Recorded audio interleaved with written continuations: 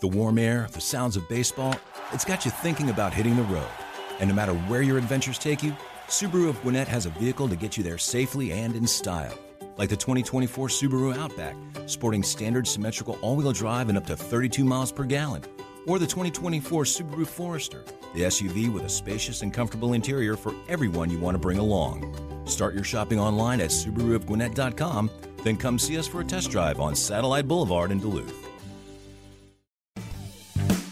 We talk a lot about agencies on this show, but are they really as bad as we say they are? Well, let's ask one and find out. In this episode, we sit down and talk with Charlie Legg of Blue Sky, a local agency, to get his side of the story. We also talk about future trends, how agencies have changed, and how you can best use one and not listen to our advice. All that and more today on the Marketing Madmen podcast.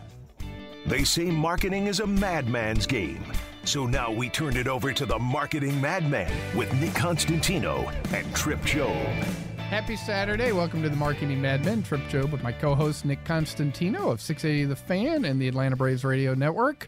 Good to see you again, Nick. Good to see you, Trip. Hey, we've kind of gravitated from our discussions the last month or so about the different sides of marketing and how do we bring that together. So if you're a business owner out there or in the marketing field, maybe you have thought about using a marketing agency, maybe use a digital specialized agency. So we're going to take over the next few weeks and we're going to bring in some agencies and really talk about what is the experience working with a marketing agency, how it is done well, how it can blow up, and some of the things behind that. And I think that's music to my ears. I mean, after 30 years in corporate America, I'm not even sure I can count all the agencies I've worked with, all the different types from the broadest of broad to the very narrow. And then also, my 3 years having spent being a strategic agency, sure, which I think was a great insight for me on the other side of the table. But now that I'm back in corporate America, I think it's an area that enough people don't really understand how to get the most out of agencies. Yeah, and I would say we probably have had different experiences in that realm, right? You were the one that was hiring the agency to do the buying. I was the one on the other side who was getting that information relayed via the agency. So whatever you said went down to your people, went to their people, went to my people, then went from me to my programming team. See something potentially wrong there? Yeah, we already have hit one of the biggest problems. So if you are working with an agency, it's communication. Yeah. And I think that's, as we get into this, and we're going to have guests on the next couple weeks from the agency world, I think that level of communication is one of the challenges. And so I said, from the breadth, there are times, when I was at Kimberly-Clark, Neenah, Oldcastle, we would have 3 to 4 agencies, but we would have a core strategic agency. Their responsibility was the overall brand. So whatever your business is, they are helping you direct your marketing, your advertising, et cetera, around that brand. All right, then we might have specific agencies. We might get into the digital tactics. Sure. We might have PR. We might have, a PR firm that we're working with. But the brand strategy, that agency, we wanted, not in every discussion, but they needed to be in every high-level discussion with those other agencies. To your point, yeah. And then you get into media, and the media outlets you're doing, are you bringing all of them together so that you're not getting the old El Paso story? Yeah, for sure. And by the time you get to El Paso, wait a second, are we going to Utah or are we going to El Paso? At least you can just go north from there. If you're going to Utah, you can pull a quick turn and go through the mountains and go up north. Well, look, part of this show is have guests on, and part of the show is to not let Trip and sit here and let our machinations explain the agency business, because that would not go well. No. So we are proud to have Mr. Charlie Legg from Blue Sky here with us, and we're gonna hear it from the horse's mouth, man. And we're gonna let Charlie kind of explain, at least from his standpoint, where the agency value is, what him and his team do, what services they provide, and he's probably seen some horror stories of what went wrong, what's gone wrong as many times as what's gone right. So without further ado, Mr. Charlie Legg. Charlie, how you doing? I'm doing great. Thank you, gentlemen, for having me. Yeah, no, Charlie, it's great to have you here. So, this is fantastic, and let's get it all out there. Yeah, there we go. Yeah. I mean, I'm a 20-year vet in the industry, currently over at Blue Sky here, a legacy agency in the market, has represented a lot of the top local brands and sports teams in the market over the last 28 years. We're a full-service agency from creative media, analytics, performance media, you name it. We do it all. We're a smaller bunch. We're about 30 currently at the agency and growing by the day. But overall, I'm really excited to be here and talk shop today. Yeah, we love it. And Blue Sky, this is a great example because we're talking local here. And it's important to delineate between the big mega shops. And look, they're still gobbling people up. You still see analytic firms being bought. You still see some of the advanced AI, even these firms are being bought by your big ones. So that's not what we're talking about. We're talking about local, community, been around, the relationships are there, the network is built. And a lot of times, the business you guys get is based on those networks. And being small and agile, which I think is a competitive advantage for most. And I think my bet would be a lot of accounts you and similar agencies get are because they try to go with the big guys. It does not go well because there's not a local person and there's no accountability. So they come down to you, who's that kind of sweet spot, that Goldilocks, if you will, of agencies. Not too small that you can't execute and don't have the clout to execute, but not too big where you're a number and all of a sudden a bigger account comes in and all of that resource is allocated that way. Yeah, you hit the nail on the head. And really what we can deliver on that the big agencies can't is that agility, even collaboration.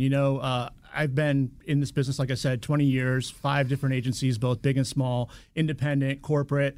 And I think really the advantage that, an agency like Blue Sky has is ultimately at the end of the day, the effective internal collaboration. I'm a creative guy at heart who got himself into media and numbers and analytics and pushed myself to learn a lot more. And by doing that, certainly opened up a lot of doors for me personally, and ultimately, the type of integrated campaigns that we've been able to deliver on for clients as an agency, and I have for at other agencies over my career. But ultimately, coming to somewhere like Blue Sky, I can go have a conversation with my creative team. Media is in that conversation from the start, which is so critical. A lot of shops I've been at, creative drives the process. The idea is born, it's baked, and then media, hey, guys, what do we do with this? So I think that's a great point. And you said before, as a full-service agency, all the things you can do. Maybe give the listeners a sense of the individuals, the type of individuals on your team and their expertise. Because I think, with a smaller local full-service agency, you do have experts in different areas. And I think that's a critical differentiation versus a small local agency who asks someone to do 4 different things, from email to social media to maybe even media buying. How would you break that out at Blue Sky, and as far as your kind of the experts you have on your team? Yeah, that's a great question. And I think at the end of the day, our business has changed so much, and it's going to change even more within the next 3 months than it probably did in the last 2 years, right? So having those subject matter experts on board and people that we can tap into for that dedicated expertise, because it's not just about spots and dots, not just putting a buy together. Really at the end of the day, it's about the data and the story that we need to tell post-campaign, and how are we delivering on our clients' objectives and their KPIs. And ultimately, it all starts with just understanding what is the business challenge we're trying to solve for? And that needs to happen across all disciplines, all departments within the agency walls, and everyone needs to be a part of that conversation to start. But as far as the team structure goes, it's really, making sure that our planning team and our media team is really, everybody is a strategic mind and comes from a strategic background, that we're fully integrated across channels and disciplines, and that we're proactively going out there and sourcing the change that's happening in the market. And with that, it's also making sure that we have those digital investment capabilities, performance media, advanced analytics, so that once we get the data, we know what to do with it in real time. We're optimizing campaigns in real time for the best performance at the end of the day. And then ultimately, post-campaign, being able to go back to our clients and show them that something worked. And sometimes something doesn't work, right? And we need to really assess that and dig in and dive into what we can do better next time. Yeah, on average, how often do you think you're reviewing those KPIs? Is this an annual process? Is this a quarterly? Is this a 3-year duration? So you said get a set of KPIs. What would you say the average time to reviewing the success of those KPIs? Different per every client? What do you think it looks like, that time frame of which you're talking about? Yeah, I think really the reality for media right now and analytics is that there is so much opportunity for attribution modeling and getting to an attribution story across channels, right? So I've heard you talk, Nick, on the show previously about the mix and channel mix for clients. But ultimately, it's really, as we're defining that mix, like what is the attribution story or those channels pay off in the end, right? Sure. Were we successful? And so those KPIs can be twofold, right? Like we all talk about click-through. We all talk about the standard media KPIs. But at the end of the day, what is the business KPI? And how do we take attribution tools that we have at our disposal to get to more advanced KPIs that are more... Follow them all the way through the process. Right. Are they buying? Do we see a lift here? And that's what, one of the things we always talk about. And look... a lot of times we're talking to very unsophisticated marketers, but your impressions don't mean anything. Even your engagement rate to an extent, unless you're trying to build brand presence, it is your return on investment. What are these driving to? What's your conversion rate of these people? And I think that the majority of businesses that I think we talk to and we've been meeting with don't even have those funnels set all the way up. So you're talking big companies that are very clearly defined. They have their own internal teams that are setting up these channels and they're following it through the process, which I think is really important. One of the things that, only caveats I would throw there is we do a lot of attribution, right? We have a full system that's tracking the radio campaign to Google Analytics, and people sometimes move too quickly, right? Like a month, it's not working. Like, no, that's not enough data. This is some of the fundamentals of sample size don't change, right? You'll learn way more in 3 months. It'll account for more anomalies. It'll account for more supply and demand than just doing it over a short time frame. Do you see that people rely on it too much and they're trying to change too quickly and they don't let these things take fold? Yeah, I think for the bigger brands, the more nationalized brands, absolutely. I think at the local level and the smaller clients and the more localized clients, we're more in education mode. So they're much more open and receptive to hearing, okay, just tell us, help us learn about this. Tell us what we need to be doing, which is such an advantage, right? And so they're more flexible in giving that runway as far as, okay, if you're telling me it takes 3 months to stabilize the data and get to a true story, they're a little bit more flexible. Whereas if you're, talking about a much larger 52-week advertiser brand, often, they may not be as patient. I would have thought it would have been the opposite, to be honest. I thought the big guys would be the ones that were the most flexible, and the little guys would be. That's crazy. Yeah, no. So you mentioned one thing earlier, Charlie, and that was, start with the business KPIs. And I think that's one of the things, if you're out there listening, and I'm curious your take, but most people don't share with their agencies what their business goals are. And I think that is one of the starts of the big mistake. I don't know how often you get, hey, here's what we're trying to accomplish this year, this quarter, whatever, from your clients. Yeah, I think ultimately the more data that's shared, obviously the more an agency and stakeholders can ultimately pay off the story, right? So it all starts, with the brief. It all starts with kind of what is the business problem we're trying to solve for. And you guys are absolutely correct. There's a lot of times we don't have access to that. I always joke that if I wanted to get into another business, I would go out and work on a client marketing team and as a brief writer because so often we don't even get a brief, right? Yeah. But it all starts with that briefing in and knowing what success is, and if we're not starting there, we're already a step behind, if not more, right? No, so that's a great point. And I want to, when we come back from the break, I want to kind of start there about ways to set up for success. And what does that success look like? So we have Charlie Legg from Blue Sky on with us, and you are listening to the Marketing Madmen on Extra 106.3. We'll be right back. Don't miss the 10 for $10 produce sale this week at Safeway. Get select produce like large Hass avocados, mangoes, cucumbers, large lemons, green, red, or yellow bell peppers, or 16-ounce bags of Signature Farms baby peeled carrots for only $1 each. Also this week at Safeway, select meats or buy one, get one free. Get items like Signature Farms 80% lean ground beef or 16-ounce containers of Jenny O 93% lean ground turkey, burger patties or Italian style or taco style ground turkey. Buy one, get one free. Visit Safeway.com for more great deals.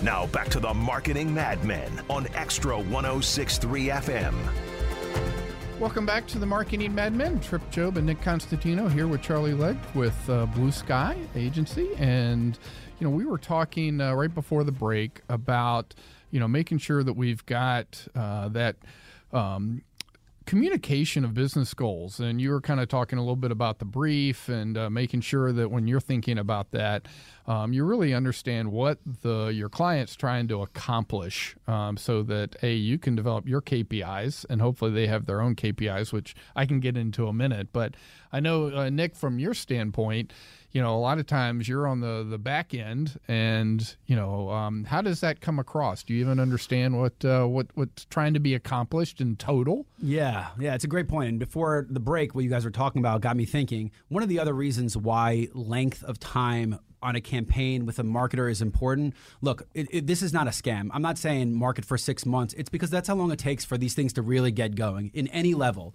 right? You can always fake it up front, and there's a lot of digital agencies that'll really turn the switches on fast to try to start off high, but then it eventually goes backwards. But one of the other reasons is it takes time to build rapport with people on a one-on-one relationship. I mean, I can count on my hand the amount of times I met somebody and immediately it was just that instant rapport. Like, you're like, oh my God, how do we trust each other? Like that kindred spirits thing. But most of the times it takes 2 years of a business relationship to get a feel for somebody. So in those 2 years, imagine what you can accomplish with all that information that you now have, where they really tell you their KPIs, where maybe even their margins and which items have their margins. How much easier would a campaign be to make money for somebody if they told you what their highest margin item was, right? Do business owners reveal that? Not right away, not to some schmuck that they don't know really. So that was the correlation I drew. I want to hear what Charlie thinks about it, but I think that sets up exactly what we're talking about as why these long-term relationships are so important. Yeah, and that frustration, I can imagine how, like, your world and living that daily. But at the same time, I think, and part of this, I think, is putting each of ourselves in each other's shoes, and putting ourselves as an agency in our client's shoes, putting ourselves in our partner's shoes, having our partners understand the challenges an agency's going through, right? And that's why we're doing this podcast right now, right? Because you're going to hear from everyone's mouth exactly the challenges we have. Yeah, and I think a lot of times, and for clients and certain clients you're trying to develop that rapport, the agency person might not know. The agency person might be struggling to get that information from their clients and trying to get to what success looks like. So I think really solidifying that partnership and making sure as an agency we're accountable not just to our clients but to our partners, and making sure that we're passing on data and insights and all the information that's valuable for you guys to go out and activate against our campaigns most successfully. Sure. Yep. And it's not even, I wasn't even talking about the agencies. I'm even talking about direct clients that own a $8 million business. I mean, you just don't build rapport that quickly. Now, look, luckily I have Braves tickets. We have things where you get a couple beers and you're watching a game. These rapport building things are a much easier process. I can only imagine a terrestrial radio station or a cable news. Like, how are you building those relationships? I mean, it's really hard to. I'm just saying in general that if more time was put into these things and built into it, these campaigns would go longer. And I see right now a lot of switching, a lot of moving, a lot of agencies. And I can always tell when agencies are going through this when I get lots of phone calls from people pretty much asking me, hey, you have any clients that we can work with? I always feel it that way. So that's why I bring it up. Yeah, I never had Braves tickets to give away, but I'll throw out something that was kind of the way I operated in most of the businesses I had, and I'm curious how this stands. But you mentioned that you'll have specific people might be working with my person responsible for all media. All right, they're working together weekly. They set the KPIs, but they're talking every week. But that's at their level. Okay. Monthly, you would be issuing us, kind of a report on those KPIs, and that would get passed around the organization. But then on a quarterly basis, our key agencies, whether it's that strategic agency that might be doing digital and media, we would have, in the old days, face-to-face. Now it might be Zoom. But we'd have a quarterly review where I'd have my entire marketing team or, a smaller business, maybe the business owner, and we would be going through those discussions. So, because I wanted even, a person responsible for PR, I still wanted them in the media. Part of marketing. On the media. Part of marketing. Right? PR and so is part it of was, marketing. That's how we started to get that relationship and understand where we're going on a quarterly basis. And then back to your point, you're not going to make a decision quarterly, but if you started doing some A/B testing, for the next quarter, then it's like, okay, we agreed how long we were going to wait. And we might say, look, if you find something out on this A/B testing in 4 weeks, 6 weeks, 8 weeks, you guys have the ability to start making those changes. That's how we tried to do it. I don't know how that fits with you and what you've seen success or otherwise. Yeah, I mean, I think it's been an ongoing challenge for agencies, and it's just become more complex as the fragmentation of those relationships have evolved. It's not just the fragmentation of the landscape and consumer behavior.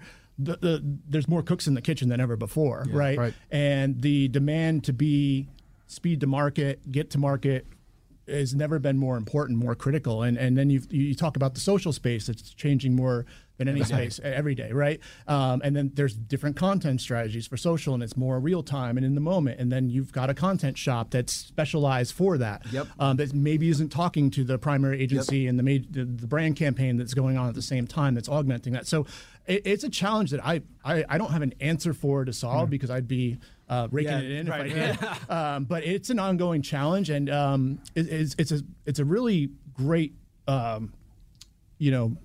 proposing that question and thought around this, because ultimately that collaboration, we're all at the end of the day in this for the client's business, right? And the clients need the agencies and their partners, and they're across the board more so than ever before.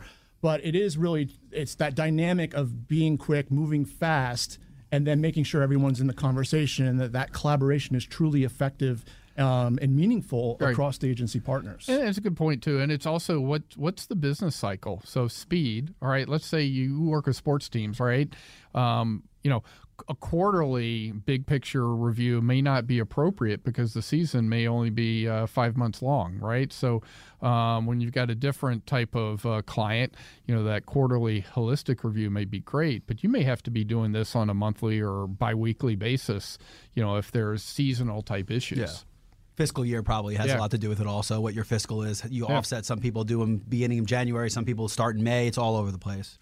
Yeah, and I think the reality is really the starting point. If you ask, where do we start to fix this? How do we make this better? I think it's really about getting to a cadence and holding partners accountable, but then also holding clients accountable if they're not hitting their marks and milestones for when we need information to deliver on. Everyone's got to be accountable in the process at the end of the day. And that's we talk about this all the time. Complacency is the enemy of marketing. And if all of a sudden, if that client is missing your deadlines, you run what runs. And that's when you get to the situation where you run the same copy for a year and a half, right? The inventory doesn't change. And the worst part is, like, the Braves win the World Series, Georgia wins the national championship. The copy points at what should change, but you're running the same copy from 2 years ago, which also brings us to a great point. Well, we're talking about how fast the agencies have changed and your space has changed. I want to get into that in detail, but I want to start by saying one of the things that I've noticed is the advent and the amount of money that digital advertising has made in a quick span has really thrown a lot of this off. Because when I hear people complaining about agencies, it is very rarely their media placing agency. It is almost always their digital agency. And that's another one. When I know they come to me and say, hey, why don't you guys start a digital agency? I know that there's problems in the marketplace. And look, two things at play here. One, it is in Google's advantage to change their algorithm as quickly as possible to make sure they are maximizing the amount of money in which they make.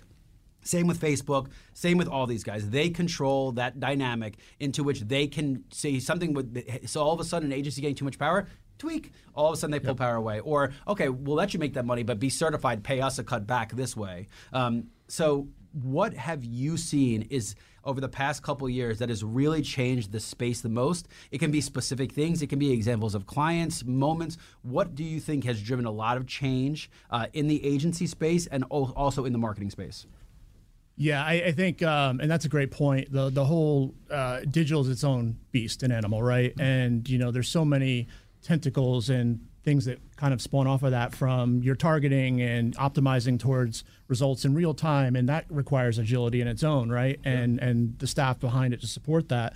But it's also, I think, the realities of the market, right, are the realities of the market, and the realities of the Googles and the walled gardens and what data pay to play data, right? Like, and how many clients are doing organic and pushing out organic content, not realizing the limited reach behind that without paid amplification. So I think really the connectivity of performance media, digital teams, and analytics team together and working collectively. I think I see a lot of times analytics working in a silo, digital working more on its own, and hey, we're managing the programmatic buy, and we're making sure everything's working as advertised, right?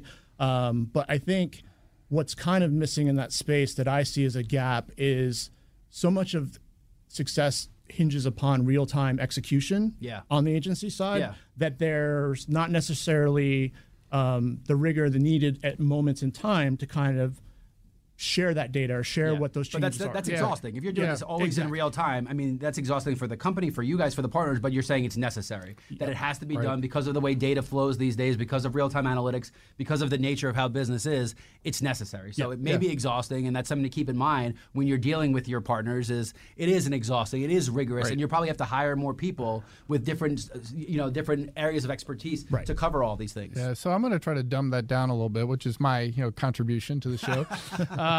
So really what I hear you saying is, for those that aren't as familiar with some of the programmatic and the digital, is when you have your media agency going out and placing your media and they're not connecting to, let's say you've got a digital agency that's working on your SEO and your paid ads, getting out of sync, not talking, all of a sudden basically can be counterproductive. What you really want is to be able to make sure that the SEO side of things is going to be maximized by the ads you're placing. And if you're not talking, you're not working together, basically 1 + 1 = 1.4.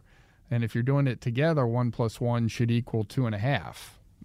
Yeah, and I think it's the dynamic of the lift on what's required to do, steward a campaign most effectively, and get the most out of it, and get the most out of data, and get the most out of making those changes together, and also communicate with your other IAT partners or interagency teams of what's going on in that moment, and be able to have that all happen. The reality is we've just gone to this real-time model in everything we do, and on the agency side, it really is an expansion that continues to need to happen across teams and resources to make sure that there's someone there to pull those levers. But I think the one gap, again, is it's not just having someone there to pull the lever, having someone there that maybe is stewarding and fostering cross communication across the organizations. Yeah, it's a great point. One of the things we talked about last week especially was when you are heading towards time of economic uncertainty, marketing industry has contracted as a whole. When you're heading to those times, leaning on your partners is the thing that you should do the most. You should be communicating more, not less. You should be leaning. You should be saying, look,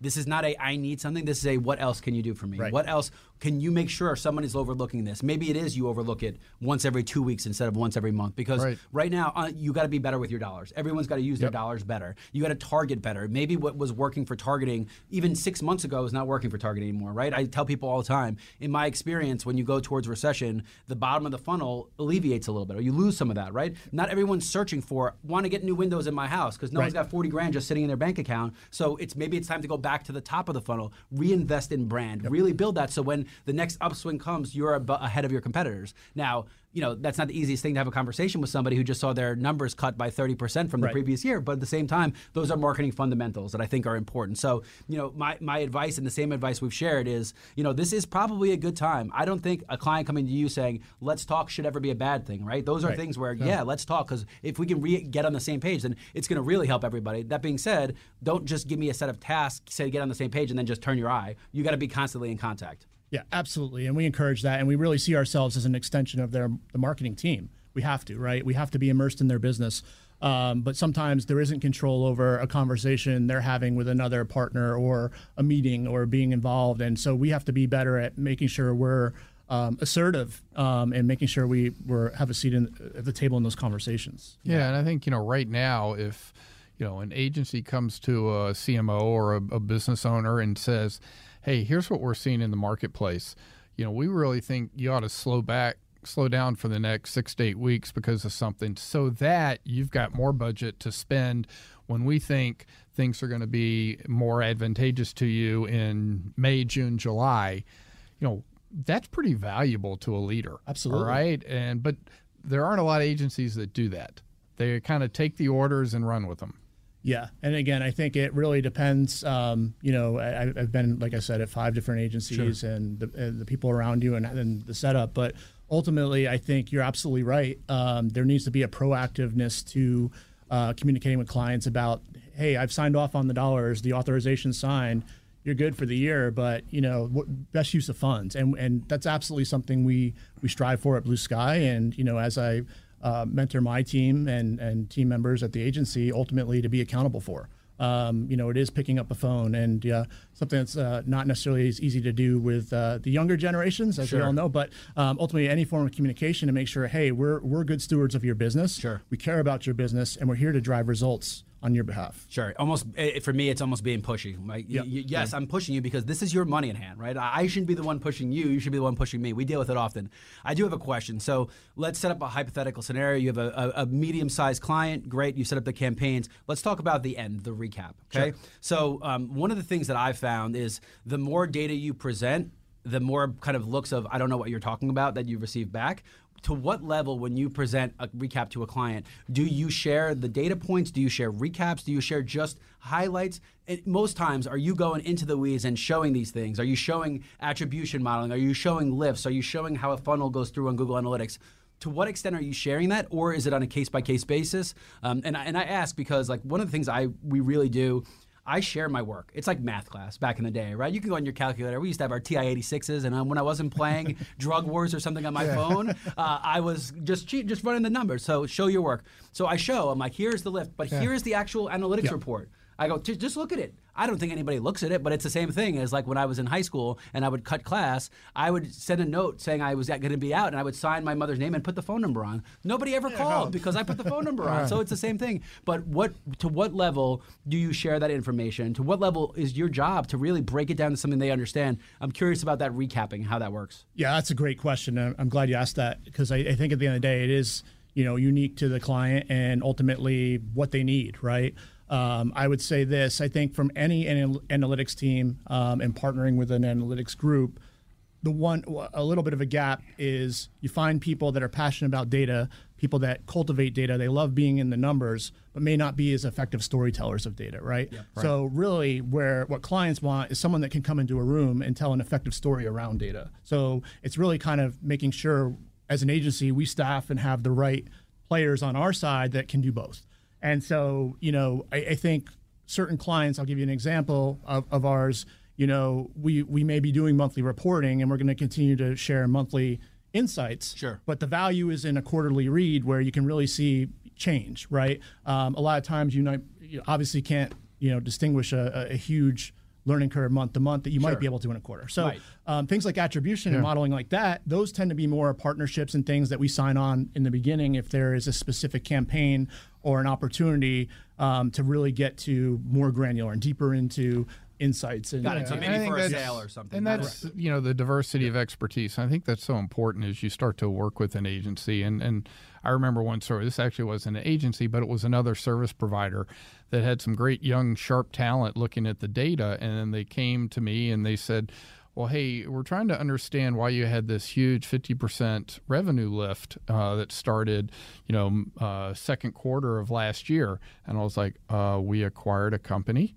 And it's a case of, look, they could mine the data, but they didn't have the expertise to really understand, whoa, what's going on in the business? This one wasn't that hard. But I think we see that sometimes with certain specialty companies that they can do the work, but they don't necessarily understand what it means all the time. Between the lines. And that's where the accountability falls on the agency to make sure, you're bringing more junior level people that are entering the agency because they're passionate about data, but we need to be bringing them along on their journey and their career path to make sure that, they're understanding the output of the results, what the results mean, and they become effective storytellers of the data themselves, right? Yeah, that storytelling part. I saw this great. It was all over LinkedIn, but it was data, and it was just Legos thrown on the floor, and then it was the Legos were sorted, and this is like when you sort data. This is, and then here's the storytelling. You build the house out of the Legos, and it is there's software that does it. You have mapping and Tableau and things that can map this stuff. But again, you're still talking a pretty as graphically. If you're not data inclined, it still means nothing to you. So that storytelling is important. The thing I think is important is that it cannot be anecdotal, and that's where we have switched. What used to be anecdotal, and a lot of this is because of the flaws in Nielsen, but it used to be, hey, yeah, we reach a wealthy white guy in the suburbs, right? That used to be our story, and now we have 100 million sessions that are saying that that's exactly the story, but now with nuance. Like one of the nuances is, like I would say our audience never fast food, okay? They're too hoity-toity for fast food. Well, number 4 on our segments. Sure. You know why? Because they're busy as can be. And you know when you eat fast food? So I joke. The other thing is salons, okay? You ask any dude you know, not one will say they go to a salon, okay? You ask in a classroom, in our sales pit, who goes to a salon? Everyone's like, me. Yeah. So it's things they do. They just might not tell their buddies that they do them. Sure. So getting that data story, but being able to tell it in a story. And it's not reading off Google Analytics because no one even knows what the heck half that stuff means. It's that storytelling that I think you're right. And I think, one thing you and I are similar at, which is actually going to make me rip up segment 3's complete segment and redo it, is I pride myself on being a good mix of creative and analytic. And that is a broken model. It's different sides of the brain. Yeah. It's not very, and when you can combine those two things to have the insights, to understand, look, this may not show the analytics, but I promise you this worked. Right. This sparked something, and it's that emotional connection, right? You think back of your favorite ads. You don't think with data. You think of something that just stood out in your head because you remembered it, and that's important also. So we got some time left. Let's talk a little bit about future, what we see going forward, where we see future change. We were going to do in segment 3, but again, I'm ripping that up. We're starting something else. So let's talk future change. Let's talk about some things you see maybe in the next 3 months, maybe the next year. Yeah, no, overall, I mean, I think some of the things that have been talked about the last couple of years are still kind of those hot topics, right? So, a cookieless world, right? And, obviously that timeline has changed and, many times, and it could change again, right? Yeah. So those things. Google being down the way they are in their stocks makes me think that they're not rushing to get rid of their primary moneymaker until they have a strategic plan. And so we got about 90 seconds before the break. Why don't you just tell people a little bit about what, when it eventually happens, the cookieless world may mean for them? Yeah, I mean, ultimately, right now through cookies and the use of cookies, we're able to, get, extremely granular as far as our audience targeting, our audience first capabilities, understanding not just somebody that's been on a site and what they've been doing in a moment, but within a look back window, right? Sure. So the data is invaluable because it really informs behaviors and affinities, right? So, there's a lot of talk about things like contextual and attention metrics and different things, and a lot of buzzwords, and we'll see where they go.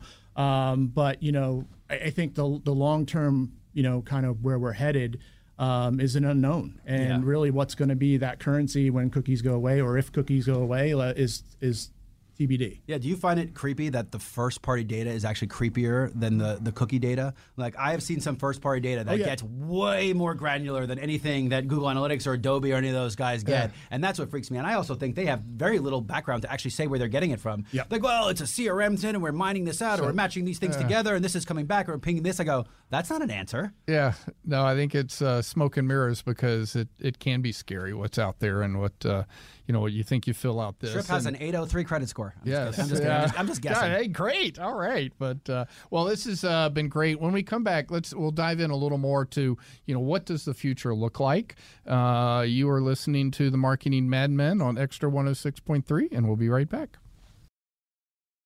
Don't miss the 10 for $10 produce sale this week at Safeway. Get select produce like large Hass avocados, mangoes, cucumbers, large lemons, green, red, or yellow bell peppers, or 16-ounce bags of Signature Farms baby peeled carrots for only $1 each. Also this week at Safeway, select meats or buy one, get one free. Get items like Signature Farms 80% lean ground beef or 16-ounce containers of Jenny O 93% lean ground turkey, burger patties or Italian style or taco style ground turkey. Buy one, get one free. Visit Safeway.com for more great deals.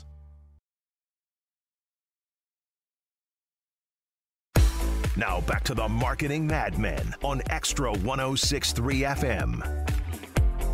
Welcome back. Trip Job and Nick Constantino here with the Marketing Madmen and our special guest from Blue Sky, Charlie Legg.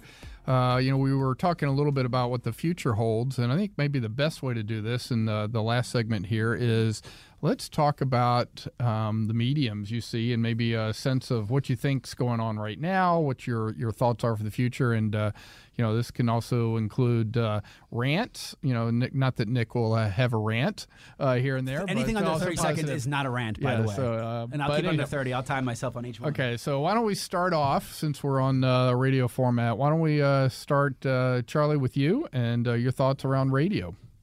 Yeah, I mean, radio, always been a proponent, pure influencer channel from the beginning, connectivity, dynamic. Obviously, change is happening. You can look at radio two ways, right? Radio as a distribution channel or radio as a format. Radio as a format is thriving, even if distribution is going down, right? Across different, whether it's podcasting or different audio portals. Yeah, my quick 2 cents is there's very few mediums that you control the content, the production, the advertising, everything from the ground up. Consolidators, the big guys, have destroyed it. They've made it about local. They got rid of local. It's about national. They're syndicating, which gets rid of the personal connection that radio had to the community. But if you find the right radio partner that's willing to do it, and they exist in markets, and they're going to come out of the woodwork as some of these guys go bankrupt, I think it's a really powerful medium. Don't look at it as just radio. Look at it as a connection to the community. All right. So we talked a little bit before about programmatic. What's your take on those trends? Precision, audience first, also dynamic, getting to the most qualified audience in the most efficient way. Yeah, same thing. I think if you have a very strong brand, programmatic works really well. If you have clear KPIs and a strong brand, you can A/B test. You're flooding data in the right place. You're getting at the right thing. I think most people don't understand how to use it. They're being sold a fake bill of goods right now, and they're just being told to do it at incredibly high CPMs. So a lot of people are talking about. This is fun, by the way. Yeah, I know. It's like the I'm waiting to buzz. Yeah. Well, when you said you were going to have a quick 2 cents, of like the only thing quick is your speed of voice. But we're going to slow it down by 15%. So a lot of people are focusing on podcasting these days. What do you think about it with your clients? Yeah, absolutely. I think the challenge out the gate with podcasting was scaling and some of the limitations from our creative production side, right? It was a lot of advanced timing needed to get a message to market, but that's all changed. It's more dynamic now, and looking at podcasting is not just the distribution of podcasting, but what is the greater content opportunity that can surround podcasting with the connection to social. Yeah, I think there's the big ones do a really good job of it. I think that there's too many podcasts. They're starting to wean themselves out. And I think it's different than radio and a lot of other mediums where the pre-roll is the important thing, where the mid-roll is the important thing. Because if you listen to the first 12 minutes, you're certainly going to listen to the last 12 minutes. Super. All right, let's hit social, but let's focus on, kind of an area that probably would hit most of our listeners and you work on, the B2C space. Let's do Facebook first, and then we'll come back and do Instagram after that. Yeah, I mean, scale, obviously older, still effective for obviously, and the most efficient, one of the most efficient channels that you can purchase, right? And more dynamic and in the moment. I think the challenge for any social, not just Facebook, has always been, for any advertising where if you're watching TV and you're seeing a commercial, you're conditioned to watch that commercial potentially, right? Whereas if you're on social, you're not there to interact with brands, right? You're there for other reasons. So the brands have to work much harder to break through on platforms. Yeah, by work hard, much harder, it's trick you into checking on that ad. And I've always been told it's that first 3 seconds. If you don't click on it in the first 3 seconds, you're probably not clicking on it. Yeah. And that's why it's always ridiculous things that almost have nothing to do with the product that they're clicking on. I'm very, very, very similar here. I think the only problem that you have with social is that it works best for visual images when someone's looking to buy something and conduct that transaction quickly. I think as a brand builder and what people were trying to do within the beginning is not as effective. And if you look at your Facebook feed nowadays, which I only look at because I have to do it for work, it is just selling garbage products one after another that they want you to buy right there. Yeah. Right. Okay, so let's move on to another good one from a consumer perspective, and that's Instagram. Yeah, I mean, just complementary to Facebook, different audience verticals, more of that pure influencer environment, right? I think for brands, it's a real opportunity for them to, show up in a much bolder way from a brand perspective, and really kind of give line of sight, to their products and services in a different way. I think Meta's going to destroy it. So if you like Instagram, use it now because I think they're losing money so fast. Someone's going to pull a trigger and say, we got to figure out how to make more money, and they're going to bleed Insta for all it's worth. Yeah, I think that would be a shame because I think, I've dealt with a lot of lifestyle brands and then home improvement brands, and I think Instagram's probably underutilized and is a better source for those categories. And you'll find a way to destroy it, I promise. Yeah. All right, television. Yeah, I mean, ultimately, we all know the story there, right? Our advertisers continue to invest there, CPMs are high, and less people are watching. So you're building more frequency with the same people than you have been ever before. This is the year where those streams are crossing as far as people that will engage through connected channels versus those that have paid subscriptions. So we're finally there. Ultimately, I think it's more of that localized television that will remain current ultimately, and that localization and your newses and just kind of that more community aspect that local TV can provide. Yeah, happy to be in sports because that will thrive. Every time I thought a sport was going to be down, it's not the case. So happy to be in sports. That's something people have to watch live. You can't hear about it after the fact. Happy to be in sports. The other thing I think about TV, one of the problems I have with Hulu and connected TV is the repetitiveness of the ads. Yes. There's no surprise. There's nothing new. There's no discovery as to where you watch a TV broadcast. You're like, oh, that was cool. That was new. I mean, my Hulu feed is the exact same commercial over and over and over again, which is actually a detriment to the brand, I personally think. Might be what I watch. Might be those. I'm watching an hour a day, but it is so repetitive, it's almost gotten to the point of obnoxiousness, and I almost want to go back to old TV. I should have come in with the buzzer there. I think you're over time. We need the Oscars music. Can I just add to the connect? Please do. That's a great point. Yeah. I think connected TV is still a little bit of the Wild West, right? So it's while the hardware and smart TVs and the consumer behaviors there. The quality of inventory, where your ad's showing up, that's a great point. Frequency caps, right? Things like that are just so critical to make sure we're not hitting people over the head with the same message are ultra critical. And I think that's a big opportunity for the connected space to improve upon, which hopefully and they're investing in doing it. And I think, Trip, let's keep this one going after. Let's just keep going. So let's cut it off for the radio show. We'll keep going on the podcast. I think that's absolutely a great point. And I think as, Roku and Apple and Netflix enter this space, there's going to be influx of tech, and I think it's also going to drive CPMs up, unfortunately. You think more people entering a marketplace would drive them down. I think it's going to drive them up because the tech is going to get more expensive. So I think over the next 6 months, OTT, if you will, and connected TV is going to change faster than just about anything else also. We're even in that space. And the ability to get on-demand content and for any content creator to put it out there. I mean, we're being begged to do a Roku channel. We're being begged to be on Comcast television because everyone wants this content. I find it fascinating because if you look at the TV, I don't know what 100 of the 250 channels are on television. And why are they asking us to have it? I just don't understand it. But I really think out of all the ones that are going to change, this is the one that is going to change the fastest and drive a lot of change in other places. No, I think there's so many new entrants, both on, as you said, the distribution side, but also the analytics side. Yep. I mean, I think that's where it's night and day. Who's coming in with the next level of analytics? To your point, so right, absolutely.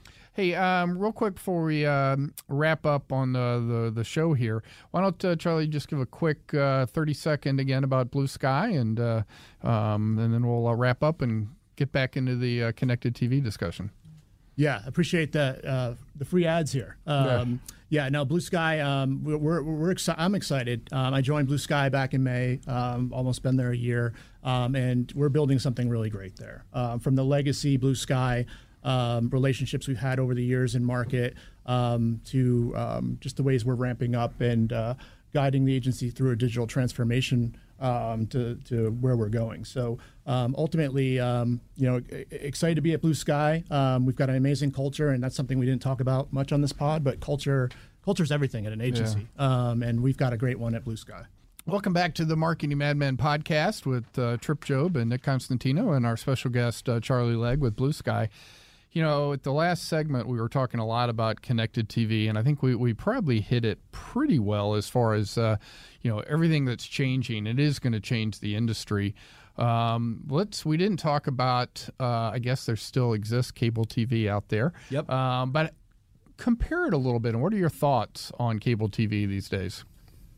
Yeah, I mean, I think overall cable, and as we see with all these mergers and consolidation, right? Like it's really what's the output of those and what's happening, and even just with Discovery and Turner and everything that's going on. It's, I think that there's moments in time where brands can be absolutely opportunistic, whether it's seasonal. We've executed a few campaigns for clients this year around the holidays where there's just some really high engagement quality program around the holidays on certain networks that ultimately is their, kind of their Super Bowl, right? So I think it's really just being more agile and placing those funds and really understanding at the end of the day, like where the opportunity is from programming. You brought it up. Ultimately, there's 250 channels and most people are watching 5 or less. Yeah. Yeah, my quick 2 cents is this all goes back to creative.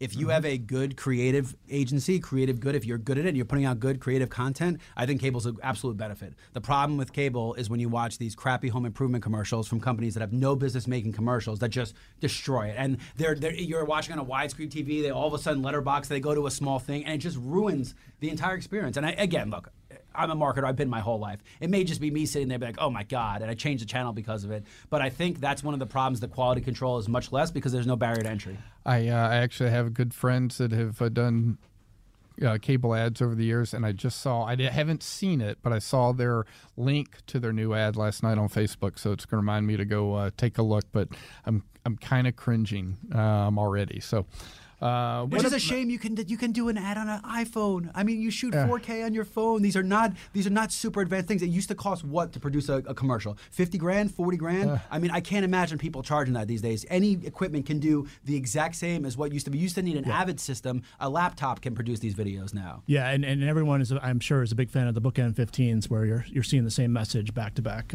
in a pod, right? So. Yeah, that's called they didn't have copy, and they had 15, and they're making you run 15s back to back. Because I played that game before. It's not a fun one. So we're talking about podcasts a little bit. Let's go to some other areas such as Pandora, and some of the other, key audio type channels that are obviously big focus, I would say, for younger audiences and young and mid-adult. Yeah, and digital audio overall is projected to grow 13% next year, right? It's going to continue to grow, and time spent with audio is continuing to grow overall. It's that journey through audio that's changed, right? It's the moment from getting in my car to being at the office or being at home and how I'm listening to when I'm working out, right? And and what device and at what time and what moment. So that's a great thing for audio because audio usage is increasing. Yeah. But for platforms, it's really kind of you've got those pure players and you've your Spotify's and your Pandoras, but you've also got the terrestrial folks, right? Yep. And really folks that are listening for terrestrial radio. So I think it's for any client, it's continued investment in those platforms and digital audio as a channel, and the targetability and the data accountability that you can put on those channels is just invaluable at the end of the day. Yeah, I think from someone who sees it from the back end, who's able to place those ads on our digital streams, there's a couple important things here. One, it's just getting it in people's hands when they want it, right? So it used to be a radio show, it used to be linear. Now all of a sudden you can listen on demand. So if you missed it, you check it the next day. You have you have all these different forms of content, of audio content, which is really important. The other thing is just the relationship with the car, I think is important to point out here. Yep. You watch TV, I am the worst. I'm on my phone, I'm chasing a kid, but when I'm in my car driving, you're not allowed by law to do anything else. You can't be playing on your phone. So you are hyper-focused, and that's where that audio really resonates, which makes that brand very powerful. I'm a serious user. I mean, that's where I spray 80% of my car time. He listens to 6A The Fan all the time. I said 80%. I still have the 20%. Look, I think you're right. I think I've seen our listenership skew almost 35% going over to the app and to the stream. A lot of that is intellectual property. We played the Braves games. The Georgia Tech audience, I don't think they're as actively engaged, but on a Saturday morning, they're like, how to get the Tech game? And they'll grab our audio stream because it's hard to find it on TV. Yeah. So I think one of the things we've changed is we've become a little bit more aware of our surroundings. It's hard to get the Braves games, right? So doing an SEM ad that says stream Braves, it's an audio stream, but it's still a stream. And all of a sudden, if you capture somebody, you'd be surprised how quickly they stick with things if it's content that they like. So I think we always used to think of it as it's a detriment to the radio station. And now we finally look at it as look, just get them in your ecosystem. Yep. Whether that be a podcast, a stream, it's all you need. I want to add one more question to this subject, then we'll go to the next medium. But what would you tell people that are concerned with, but you've got the ability on some of these subscription services to be ad-free, Pandora and others. How would you respond to that?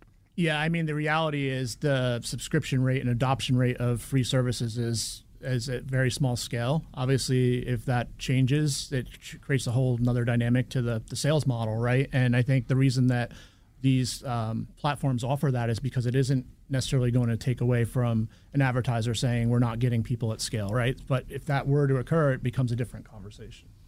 Yeah, one thing's a question about programmatic, just if you dealt with it. So this radio station has its own digital audio stream, and we control some pre-roll, okay? So that we actually mimic our ads on our stream because our advertiser of this radio station is what keeps us in business. We're very good at making money. We outbill everybody in town for those advertisers, but we run some pre-rolls and some out-of-market stuff.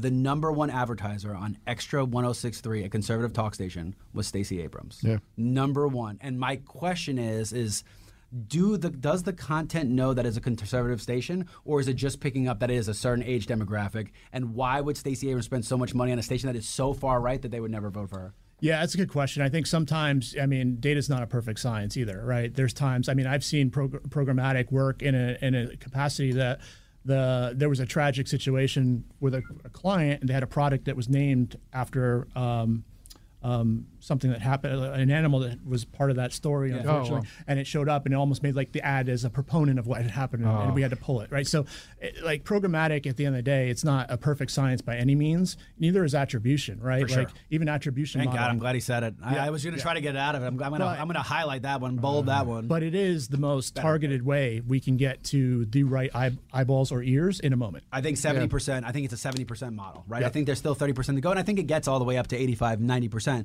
But again, ultimately, it's cross-channel attribution, right? Are you really going to be able to follow somebody from their computer to their cell phone into a store? And I think the people that are leaning on that are thinking wrong. The technology's not there. It is almost impossible, especially when you talk VPNs and the concerns about privacy and the trust in Google and Facebook. I mean, I'm on a VPN all the time. For all you know, I'm in Scandinavia. That's where I usually reside. So, like, I get it, but also I think the people most likely to be oblivious to those things are the less propensity to spend. Right? The people who are the smartest people who you think have the most money are the ones that are being very protective of their identity and where they go and what they do. So it's almost like those modeling that you're talking about is going to the lowest common denominator in a simplified form. But that's one of the issues I have. Right. A couple more real quick. Let's hit out of home. So billboards, digital billboards, digital signage, which we see a lot more on the retail side of things. What's your view there?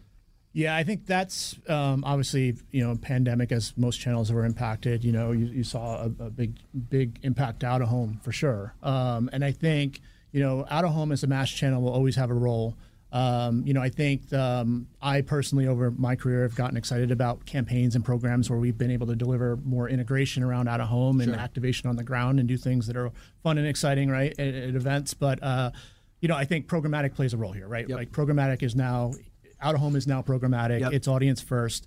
There's retargeting off of out of home, digital out of home of somebody whose device has been within, placement of an ad. It's more dynamic, right? And it's not just freeways and mass reach anymore. It's getting into gyms. It's getting into grocery stores. It's getting into places where there's an opportunity to be more dynamic with the message in that moment that might be more relevant to a consumer. Yeah, I think that industry has done a good job of reinventing itself and making itself sexy. And unfortunately, I don't think radio has gone through that resurgence yet. I don't think that, my buddy worked for a company called Rapify. It's a Inc. Top 5,000. And he was on the show and he was talking about those things, the attribution modeling. And I was like, how do you do that? And I still don't completely believe it's done the right way. But regardless, they had that resurgence. Tech invested money and reinvented that. The radio industry has still yet to see that resurgence, right? Like we may be here out preaching about radio, but ultimately we're an events company. We hold intellectual property to the Braves and the Georgia. We have all these other arms. I think radio is due for a reinvention. I just don't know where it's going to come from. Yeah, so you both mentioned it. Let's hit, I'll have the big topic, experiential, which includes events. Your take there. Yeah, I think obviously we're seeing a resurgence coming out of COVID. Obviously, COVID had a significant impact on that. But I think it's we could talk about events, but I think of it more in the form of integration, right? Because it's the and when I was talking about radio being more dynamic, that's a big part of it. It's the sum of the parts that a radio partnership can deliver, right? So it's not just the reach and scale, but it's also what's the on the ground experience that's going to get somebody engaged and excited, and how do we give consumers experiences that are unique and special and something that they can take away with them that's they're going to just like their friends might not be able to experience at the end of the day. And it's getting harder and harder to do that. One of the things I saw at Live Nation, so I was the sponsorship director in Live Nation for 2 years before I came here, and that audience is very hard to reach, so they had to go through great lengths to create some content that they would like, right? The problem with that is you're still reaching an audience that has a short attention span because they're about the music. One of the things about our tailgates I find fascinating, radio people have a relationship with advertisers. They understand that those advertisers is why the content exists. So we did a Super Bowl party. We had Driving and Crime playing. The people would go and talk to every single sponsor booth, like unsolicited. They go talk because they understand that relationship. We have an audience now that is being grown by almost having to being tricked into taking these ads that doesn't have that same relationship. They want instant gratification. They want things for free, which I think is going to be the hard part for experiential. I also think the days of the festivals are dwindling and everything's going to get much more intimate and smaller because Coachella had $44 hot dogs. I mean, it's just broken. The model is not there anymore. I think there's security concerns. I think we're going to get much more smaller and intimate with our events, which I'm very happy for because I think that's where we should be. I agree, and I think that intimacy intimacy is valuable. I think that intimacy that's going to drive the sale at the end of the day. Yeah, no, and it's really targeting that customer. So I'm going to skip print and email and a few others. Let's do sports marketing and let's sports wrap marketing. Well, I was going to throw two more social if you want to do. So we'll come back and we'll end on sports marketing. But let's do two quick social. One that Nick can't wait to see my reaction, and that is TikTok. Yeah, I mean, it's the shiny thing, right? And, has a role, and I know it's kind of the nature of our business. Like, everyone wants to be involved when something new comes out. It's exciting and engaging, mass scale. I think it really depends on the marketer. I think if you're a marketer that is out there saying, I need to be on TikTok just because it's the shiny thing, but it's not an authentic connection to content, then that's a miss, right? Yeah. But if you're a marketer where you can really benefit, maybe you don't have the big budgets or big spend, and use it more as the pure influencer channel it is, and use it as a content hub, there's a huge benefit and efficiency there, right? Yeah, I think you got to be smarter with how you do it, and just don't think of it as TikTok. Think of it as short form video. And if you're going to build a TikTok, but you're going to also use short form video for other mediums, then invest the heck out of it, because short form video is not going anywhere. Short form video is not going anywhere. Right. Our attention spans, Tripp and I talk over each other every show because our attention span is almost nothing. So you need short form video. So if TikTok is part of your short form video strategy, invest the crap out of it, because it already doesn't exist in the state of Alabama. So who knows what's going to happen anyway. Yeah. Well, no, I love what you said, and not only connect it to your content, make sure you're connected to your target audience. That's where I see the problem. Yes, absolutely. Too many people think it's that shiny object, you said, and therefore they need to do it, and their audience is not on TikTok. Correct. Last social media, shifting a little to B2B, is LinkedIn. Yeah, I mean, LinkedIn as a B2B platform, and just the targetability opportunity it's second to none to any other social platform. It's obviously more premium, and you're going to pay more to get to that most qualified audience. But I think LinkedIn's invaluable to B2B marketing approach. Yeah, it's the same thing. You need a content strategy. LinkedIn is a piece of your content strategy. If you go in thinking you're just going to do LinkedIn, you're missing an opportunity to have a real, fully developed content strategy. Yeah, but if you're B2B, it's table stakes. You need to have a strategy, and that's the key. But he's Don't right. just be out there. It's very expensive, and every mechanism you target further, it gets more expensive. So just be careful, and don't just show your company. Don't just do it. Have a plan. And the one thing I'll just add on that quickly is I think understand the tactics on LinkedIn, because they are full funnel. They're constantly evolving their tactics, and there's ultimately whether it's webinars or different things they can offer to a brand. There's a lot more range in their offering than some other platforms. Absolutely. Okay, last one. Good one to end on here. Sports marketing. Yeah, one I'm obviously passionate about. Started my career in the sports sponsorship world. I actually was going to ask Nick a question here and put it back on Nick, but I wanted to kind of bring it back. You had mentioned about live TV and sports.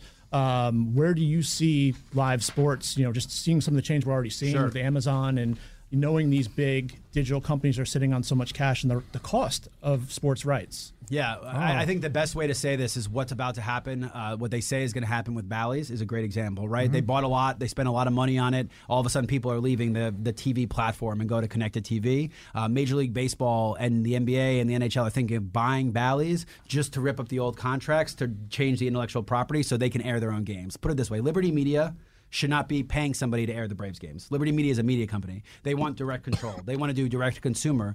I think the one biggest thing that's going to change is you're not going to have to buy the Braves season. I think you'll be able to buy a game if you want to for 99 cents. You'll be able to buy the Friday package. I think they're going to make it easier to consume, so it's easier for people to get what they want. I don't think the red zone model is going to continue to work, because that whip around coverage hurts the teams. I think it helps the brand. Well, the whole NFL direct TV package is gone. I mean, it's going. It's moving. Everything's going to change, and it's going to be part of intellectual property, right? And it's a value to YouTube TV to own those rights, but it's going to also be, if you look at Amazon, they don't just have Thursday Night Football. They are on Red Zone.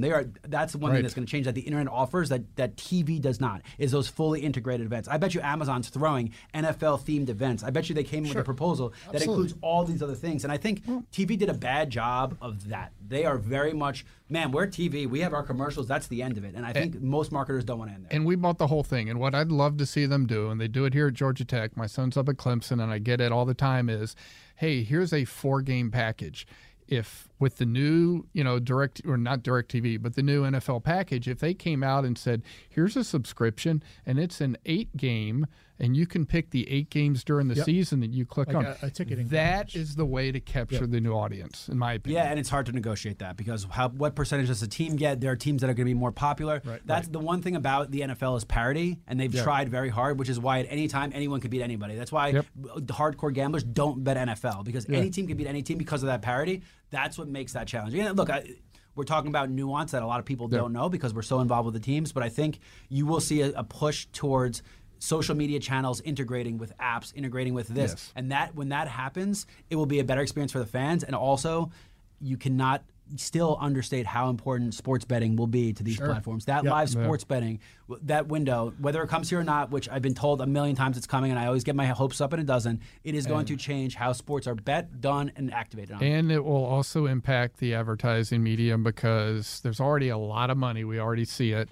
But that, kind of like politics, that's going to throw even more money into the advertising media from the betting. For now, because it's going to consolidate, and you'll have 2 or 3 players, which is the opposite of what we want as a country. But every time we think we're going to have all this beautiful competition, it always comes down to 4 or 5 people who have the money to weather the storm, which is a shame. Good place to end. Yeah. All right. Well, hey, Charlie Legg, Blue Sky Agency, thanks for joining us on the Marketing Mad Men show and podcast. Trip Job and Nick Constantino signing off till next week. Take care, guys. Don't miss the 10 for $10 produce sale this week at Safeway. Get select produce like large Hass avocados, mangoes, cucumbers, large lemons, green, red, or yellow bell peppers, or 16-ounce bags of Signature Farms baby peeled carrots for only $1 each. Also this week at Safeway, select meats or buy one, get one free. Get items like Signature Farms 80% lean ground beef or 16-ounce containers of Jenny O 93% lean ground turkey, burger patties or Italian style or taco style ground turkey. Buy one, get one free. Visit Safeway.com for more great deals. The warm air, the sounds of baseball, it's got you thinking about hitting the road. And no matter where your adventures take you, Subaru of Gwinnett has a vehicle to get you there safely and in style. Like the 2024 Subaru Outback, sporting standard symmetrical all-wheel drive and up to 32 miles per gallon. Or the 2024 Subaru Forester, the SUV with a spacious and comfortable interior for everyone you want to bring along. Start your shopping online at SubaruofGwinnett.com, then come see us for a test drive on Satellite Boulevard in Duluth. Support for Extra 106.3 comes from Natural Body Spa and Skin Remedy, celebrating their 35th anniversary and offering gift cards in-store and online. You can discover Mother's Day and anniversary presents online at Natural Body Spa and Skin Remedy at naturalbody.com. In today's fast-paced world, your business deserves banking solutions that are as dynamic and cost-effective as you are. Solutions like free business checking from LGE Community Credit Union, free online and mobile banking, no minimum balance required, plus no maintenance fees and dividends on your balance. At LGE, we're a smarter way to bank. See what's possible for your business at lgeccu.org. No monthly maintenance fees. Other service fees such as NSF, overdraft, wire, and stop payment fees still apply. Not all businesses will qualify. Membership eligibility and base savings account that keeps a $5 minimum balance required.